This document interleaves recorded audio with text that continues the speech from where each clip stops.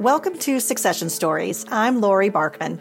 As an exit value planning and M&A advisor, I call myself the Business Transition Sherpa.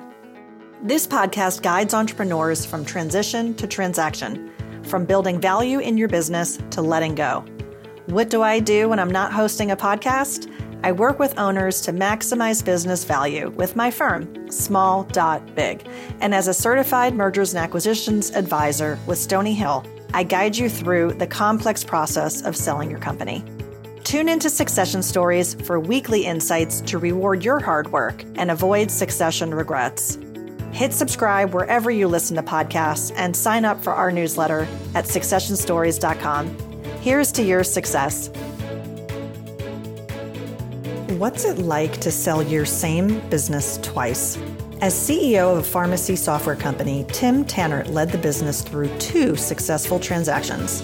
Key to their success was having a differentiated niche and a strong market position. This enabled them to construct a sale process where they could select a partner that was the best fit. One of my favorite parts of the interview is when Tim talked about being open and honest with yourself. You really need to evaluate your team and your business to find the resources that you need to take the company to the next level. Ultimately, Tim's company selected a partner that had the size, scale, and infrastructure to achieve their goals. Today, Tim works with companies to develop success strategies as an EOS implementer. I want to underscore that this episode focuses on a key decision step for owners, determining who should own your business after you. The topic is so critical that I've dedicated a whole chapter to it in my new book, The Business Transition Handbook. There's a link to Amazon in the show notes if you want to get a copy. Enjoy this Succession Stories episode about evaluating your business to find the right buyers with Tim Tannert. Is this the year to sell your company? Don't leave your exit to chance. Stony Hill Advisors works with entrepreneurs like you to get ready for what may be the biggest transaction of your life. Learn what your business is worth by visiting stonyhilladvisors.com/podcast.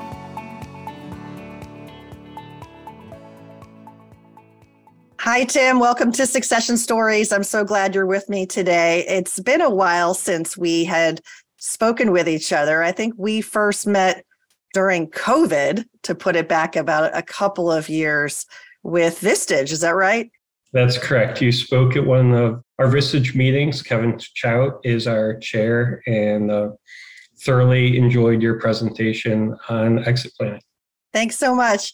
And it's great to be with you today. I love speaking with entrepreneurs who have a inflection point in their career where things either go well or don't go well with exits. In your case, things went well, which is great. And we'll talk about that. And then also what you're doing today to help entrepreneurs be successful in their journey. So why don't we start with you? Why don't you tell me your story? So I have an interesting background. I actually started my career as a pharmacist, which is a little different. And I tell people that as passionate as I was about helping make patients healthy, I quickly discovered in my career that my true passion, my true calling was to try to figure out how to make teams and companies healthy. Because quite frankly, a lot of the companies I worked for weren't. And so that sent me on a 20 plus year career of executive leadership, COO, CEO, ultimately running some long-term care pharmacies. And then about a decade ago, I had the opportunity to move to Pittsburgh to be the chief operating officer on a small 20 plus person pharmacy software company. And over the next decade, we took that company from 20 to over 150 people, from one of many in the space to the clear undisputed leader. And ultimately, we sold that company twice along the way. You sold it twice. We did. So I had joined right after our first round of private equity funding, and it was my job to help grow and scale the company. I joined as COO, and about 3 or so years later, we sold it to another private equity firm, and they held us for about 18 months, and we sold it again to a Fortune 500 company. That company then became a standalone division within the Fortune 500 company, which I led as president and CEO for about 4 years. Wow, that's incredible. We do talk about the second bite at the apple. You have lived that. So it is not a unicorn mythical being. It does happen, and you went through that. Just to ask you a few questions. So you joined the company when it was a startup, as you said, it got funding. The initial funding, was it venture backed or was private equity backed? It was private equity backed. We were a small team, but we had a solid revenue, solid EBITDA, and we're growing. And so it was really more about building the systems, the processes, the tools to be able to scale the organization, right? To be able to support and add clients, to be able to build out the sales and marketing function within the organization, and just kind of repeat the model that we had already proven. And so was this a technology that was going to scale, or was it the service with the people that was going to scale, all the above? We sold software that was operating software for pharmacies that service specifically nursing homes. So everything that the pharmacy did, whether it's billing, clinical, distribution, connecting with electronic health records, connecting with robotics, that was all done through our software. You could think of us as kind of the central nervous system of the pharmacy operation. And so for us, it was really this scale the go-to-marketing, scale the support, scale the onboarding.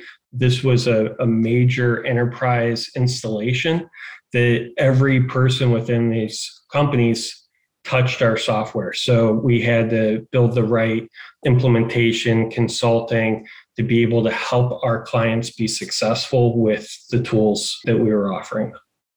One of the things you said was you went from one of many to the undisputed leader. Tell me a little bit more about that. Yeah, it was an interesting journey.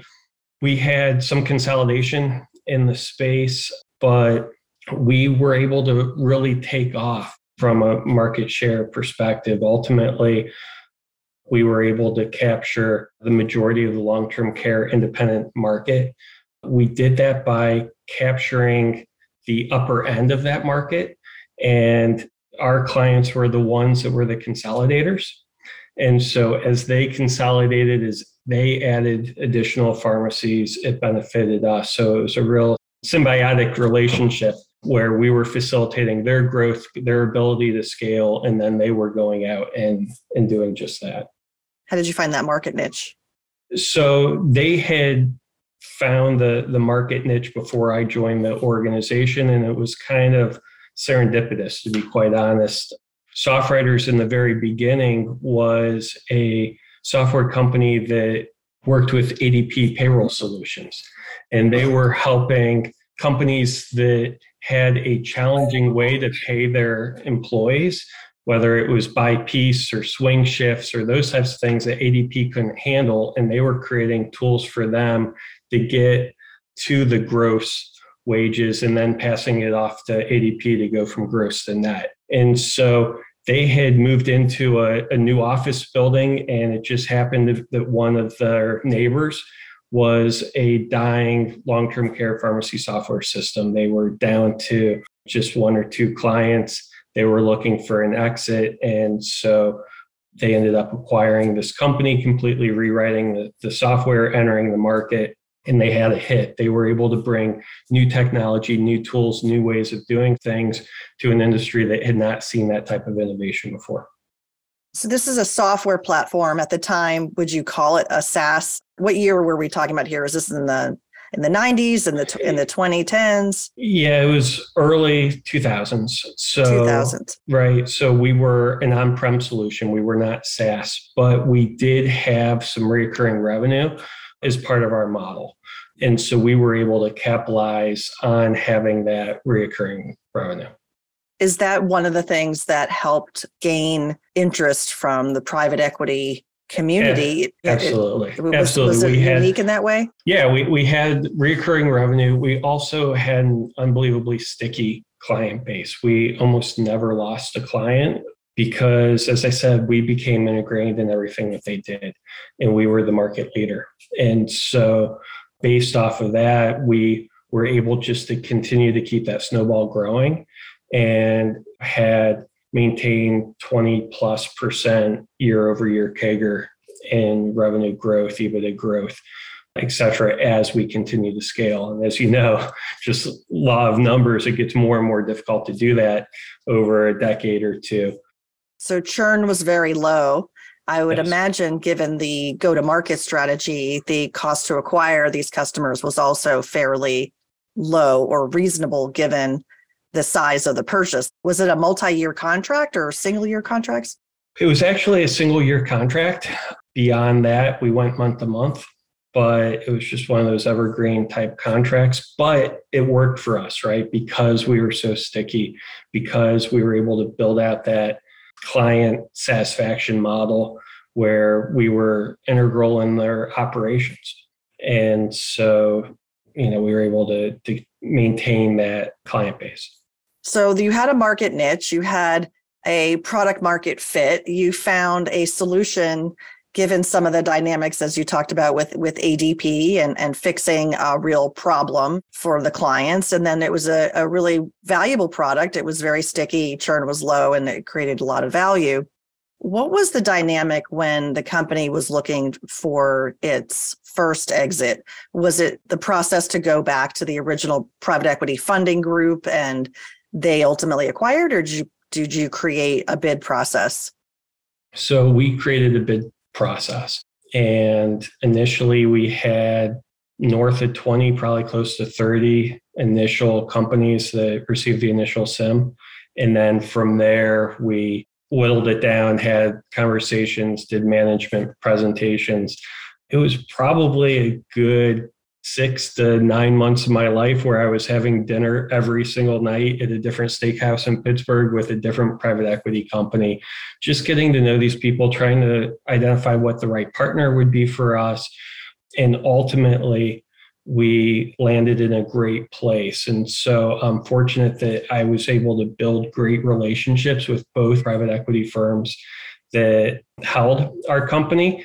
And I'm still close to them today, all these years later. As a matter of fact, I'm on the board of directors in one of the portcos for one of the private equity companies. So it's really important to find that right fit for you and your organization from a right strategy, right business approach, right culture. There's a lot of different things that go into making this successful beyond just the selling price. And so I encourage people to really get to know these companies because they're not all the same.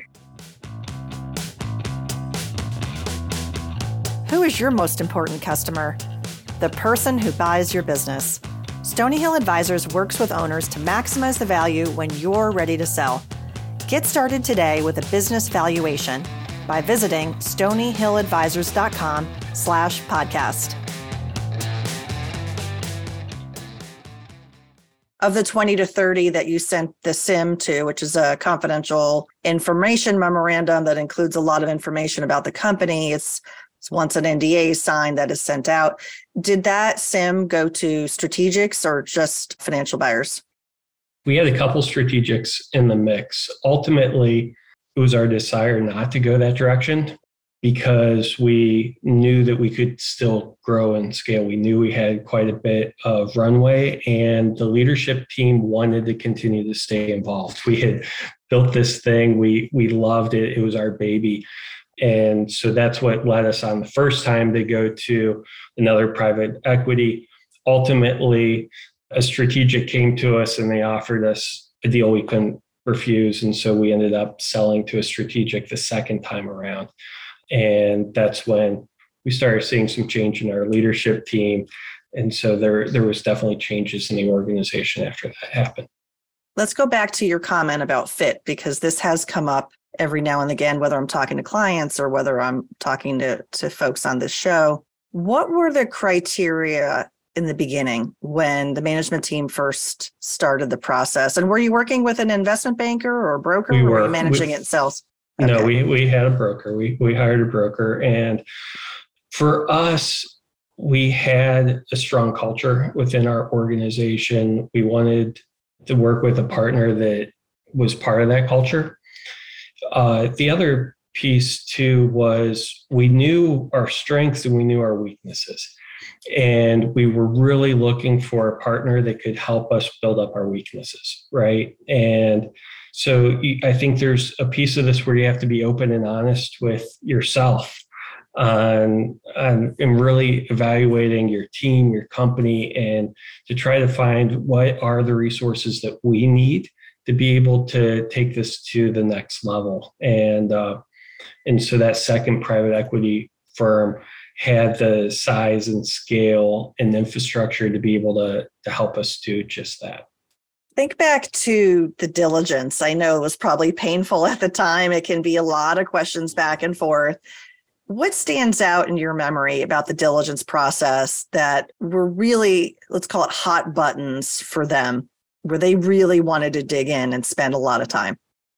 A lot on the accounting side, quite honestly, right? Understanding everything from revenue recognition to just all of the basics that we had in place. And so the more that you can go into this process with your I's dotted, your T's crossed, right? You have your act together, because it's really the first several weeks of the diligence process that's going to set the stage and what they find, right? If they go in and everything that they find is buttoned up, the process goes a lot smoother. If you go in and the first couple of things they look at, there's errors or numbers changing, or they felt like they don't have the entire picture that they thought they had at the time of making that initial offer, things are going to get difficult in the diligence process.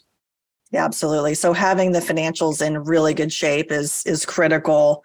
And oftentimes that companies can start there, even if they have QuickBooks. I'm sure you see this with your clients, just to be consistent, stay organized, and to really be able to show the story, which you did. So if you look back, what do you think are some of the key lessons that you learned through that process that you might suggest to a founder or an owner who's listening and thinking, oh, one day I might want to have an exit, a successful exit, depending on who we sell it to and when and all of those factors?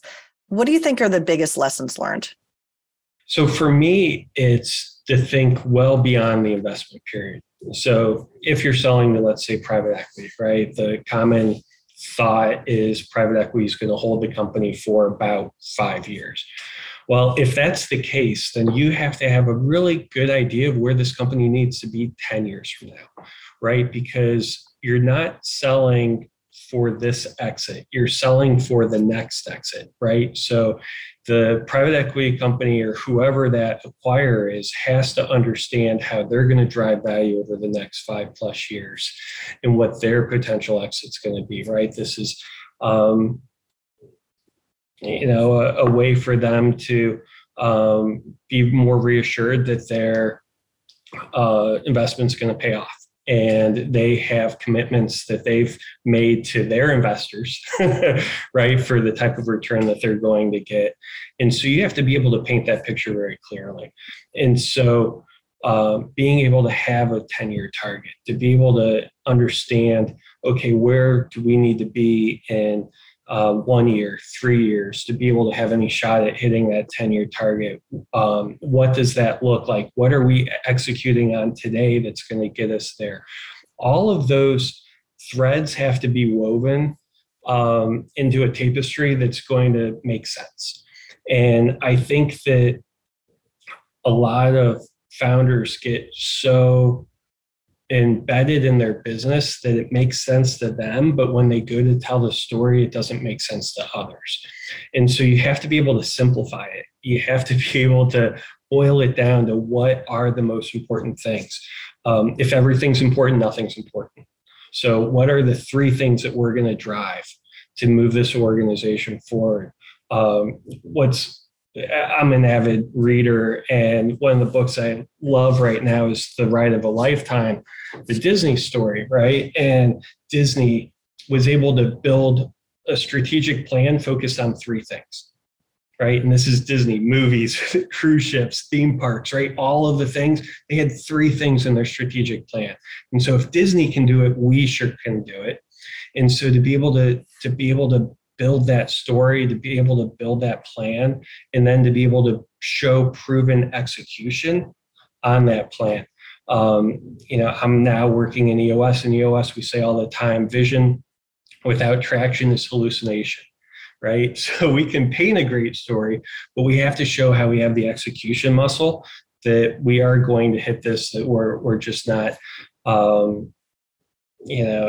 lost in fantasy land. And so those are the things that I think that a lot of entrepreneurs kind of get tied up in, right? And kind of get off track. It's the basics of the financials.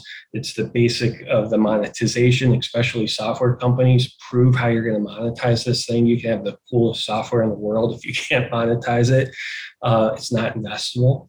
And then from there, what's that plan? How are you going to execute, and to paint that picture?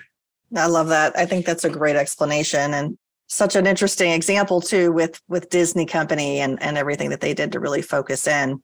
Let's go on this path that you've opened the door here to EOS. If listeners are wondering, what is EOS? What are we talking about here? It's a great methodology. It's helped a lot of companies. Were you using EOS in your prior as the COO or CEO? Yeah, so I brought EOS in when I became CEO. I tell people that as we were growing the company, we had tremendous growth. We were quite successful. There were times that it felt like the entire organization started to shake, like turbulence on an airplane. And I would grab my bubble gum, duct tape, rubber bands, get my leadership team together, and we try to figure this out. And we would ultimately always be able to resolve the turbulence. We'd start growing again. But the next time the turbulence hit, it would be even more violent. And so it was in one of those cycles that I thought to myself, there's got to be something I'm missing. There's got to be something that I should be doing that I'm not. And that led me to calling friends that were CEOs and just picking their brains. And one of them handed me the book Traction by Gino Wickman, told me that he had started implementing EOS, the Entrepreneurial Operating System, and for me to check it out. So I read the book twice within 2 days, front to back, ultimately hired an EOS implementer and implemented it. And ultimately, I tell people I came to 3 major discoveries in my life. My first discovery was through EOS, I was able to make every department healthier. And ultimately, I was able to build a team that could thrive without me. My second discovery was I had gotten to the point in my career, I had had multiple successful exits. I had done well. My own personal success became absolutely meaningless to me. It wasn't what got me out of bed. It wasn't what drove me. It wasn't what gave me my energy. I didn't care, quite honestly. What got me energy, what made me want to get up and tackle the world every day was trying to figure out how can I make as many people around me successful as I possibly can. And my third aha was the fact that I discovered I really am much more of an entrepreneur. Being in a publicly traded company wasn't the right fit for me. And so it was those 3 ahas that ultimately led me to retiring from that company and doing this. And so now I work with entrepreneurs, their leadership teams, to focus on 3 main things that we call vision, traction, healthy. One, vision. Being able to get the entire organization aligned on where you're going, how you're going to get there, why it's important, right? That 10-year target, building out that execution plan. As Patrick Lencioni says, if you can get all the people in the same boat, pointed in the right direction, rowing together in unison, you can win in any market against any competition at any time. And so that's the vision piece. Traction is then building that execution muscle across the organization. So every single day, 100% of the people in the company are executing against that vision, turning it into a reality. As I said, vision without traction is hallucination. And then third, the healthy, working with the leadership teams to be more open, honest, transparent, accountable, collaborative, because oftentimes leadership teams aren't those things. And what we see is as the leadership team goes, so does the rest of the company. And so by working on vision, traction, healthy, I can help my clients be able to build organizations that can thrive without them. And ultimately, that's what drives value in a company. Your buyer needs to be able to see how this thing's going to keep going without the founder.